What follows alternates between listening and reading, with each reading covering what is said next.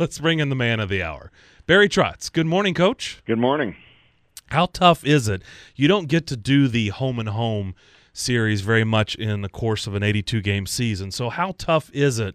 Because when you think about it, the playoffs is the only time you really, see the opponent night in and night out. So how difficult is it when you have to face the same team twice in 3 nights? Well, I think when you face a team, in sort of back-to-back situations, the first game sort of dictates how the second game sometimes will go. If it's a very chippy game, it's going to carry over into the next one. If it was maybe a little bit of a light game, if you will, it may change the second game. But I truly believe that the team that wins the first game, when you play sort of a back-to-back against the same team, they really are at a disadvantage playing the second game because of the fact that I think when you lose that first game, the urgency level of winning the next game goes really high because it's a head-to-head, and in our situation, Colorado's been right behind us, and the urgency level was really increased for them last night, and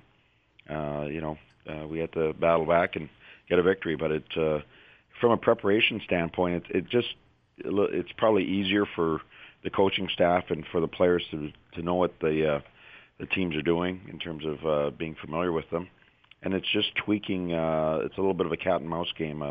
Example, they did some things on their power play breakout in the first game, and we made some adjustments versus that, and then it forced them to adjust again.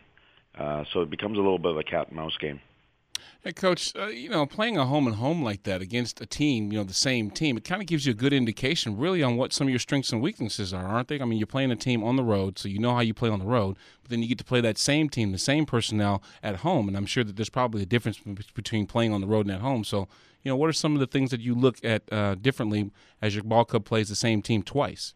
Well, in game one, one thing that, when you play, that was our first time playing Colorado, and so you get a feel for them, and what they did in the first game is they got into the offensive zone and got into what we call a 2-3 set, where they'll have two forwards really deep, doing a lot of interchanges and cycles, and their third guy would be high above the circles, and then they'd be sliding down with their defense into the play.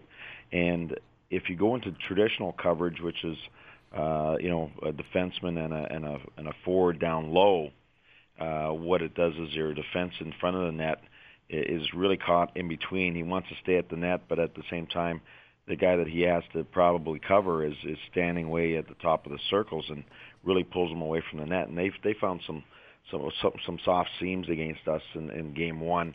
So we adjusted to what we call a non-traditional 2-1-2, where we just allowed our two defensemen to play all the low stuff and just popped our centerman high or our low forward really high and really allowed it to turn into a man-on-man situation versus a little more of a zone situation. So little adjustments like that after you play a team pays off. I mean, last night I really thought that we should have probably ended up with a shutout last night.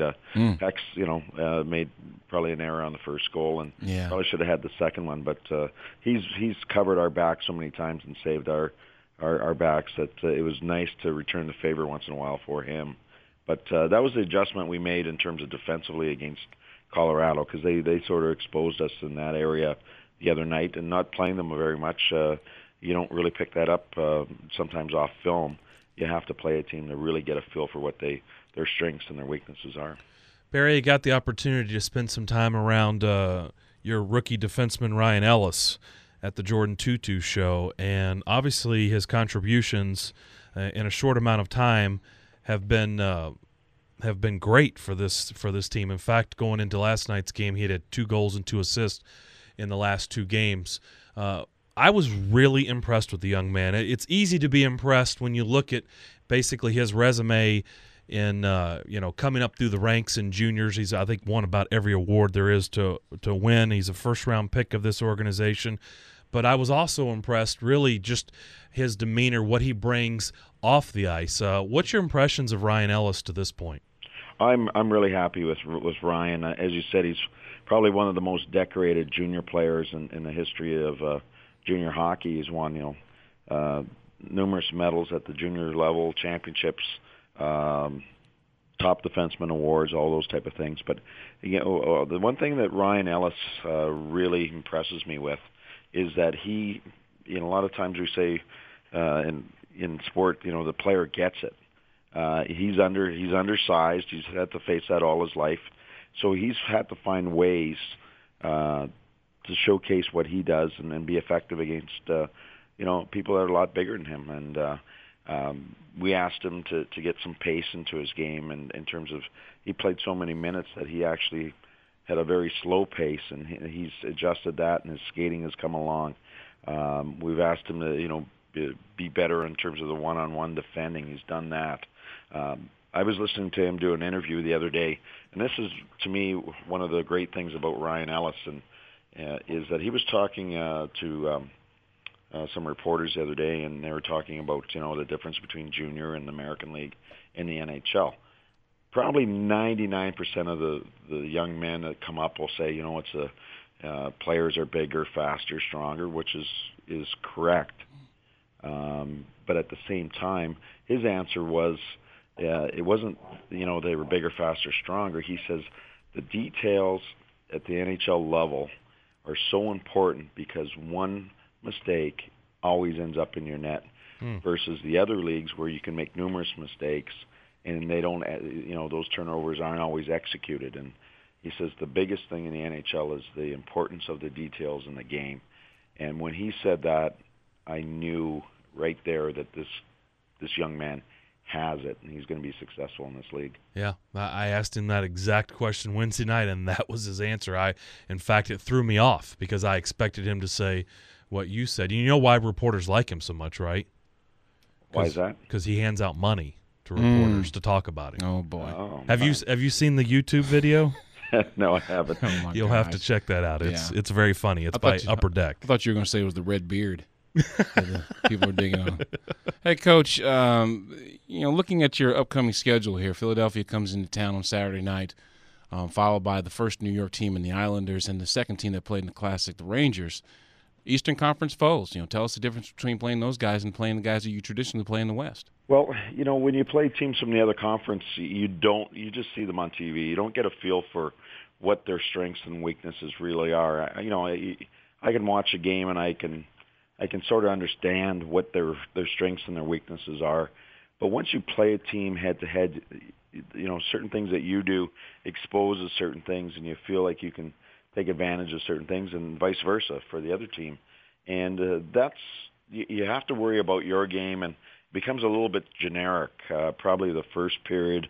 And as the game goes on, you sort of get a feel for what their game's all about. So it's always important just to be really sharp on your game early, and then adjust to the other team a little bit as how they play as the game goes on. The biggest challenge I think in the next three games for us is that obviously Philadelphia is a high-profile team. I would probably say them, the Rangers, Boston are probably the three top teams in the East. We're going to play those two teams, on the we play Saturday and then we play them Tuesday. In between that, we play the Islanders, who are a good hockey team, but haven't, they're in terms of the standings, they're a little lower in the standings. Mm-hmm. But they're a very talented team up front, very quick, and they played the Philadelphia last night and really should have won the game. They really were all over Philadelphia from the little bit that I did see. And so it is a little bit of a trap game. So you're playing two of the top teams, and then in between is the Islanders, who can be overlooked very easily. And the Islanders, beat Detroit 5-1 the other night. They should have beat Philadelphia last night. A bad goal ended up being the difference in that game. But really, New York was, from the short scouting report that I got this morning, they were a much better team. So that is probably the trick, is that we're just going to have to play through those games and make sure that we don't fall into any kind of a trap. Hey, Coach, one quick question before we go to break. I was having an interesting conversation in the locker room yesterday after you guys' morning skate, and it kind of goes under the guise of I was actually surprised at the number of scores that you've had, the number of different scores that you've had for your team this year. And in this discussion, we were talking about the productivity from the third and fourth lines, and those guys basically being hungry because they're playing for jobs, so to speak. What are your thoughts about the contribution from the guys that are later on getting into the game? Well, a lot of times, if you can get contributions to your whole lineup, when you look at the Nashville Predators, the way you don't see a line that you go, boy, that's Getzlaf, Perry, Ryan, they're just a dominant line. I think we've got with the Kostichin, Fisher, Erat line, it is a really good two-way line that can hurt you a little bit more on the rush and the cycle. And the Legwan line with Colin Wilson and Hornquist, they've got Wilson, who's a really good playmaker. We've got a little bit of size and strength to him, and then Leggy's got the experience and speed, and Patrick Hornquist is that very determined net front player. And they get most of the attention. They get most of the first and second line duties, and also the top four defensemen they see every night. Where we've had really good production is in the bottom part of our lineup with guys like Spalling, Bork, Tutu, and Craig Smith, who we put at center on that line, and Matt Halishchuk's got 9 goals, on that fourth line. It really gives us some balanced scoring. What I did like last night was I went with the 4 lines in the first period. We fell behind, and I went sort of three lines in the second, trying to get back into it, and we got back into it. And then in the third period, I went to 3 lines of basically 4, and moving guys around and getting a fresh set of legs on each line almost every shift. So that was sort of the thought process. And what I always try to do is take that fourth line and make them very specific. If it's Jared Smithson killing penalties or taking important face-offs, or it's Matt Halishchuk giving us some speed and energy, or Craig Smith giving you a little bit of that speed and offensive push up front. So I moved them around a little bit in the third period, and we were lucky last night. David Legwan was really good and got us a big goal, especially in overtime.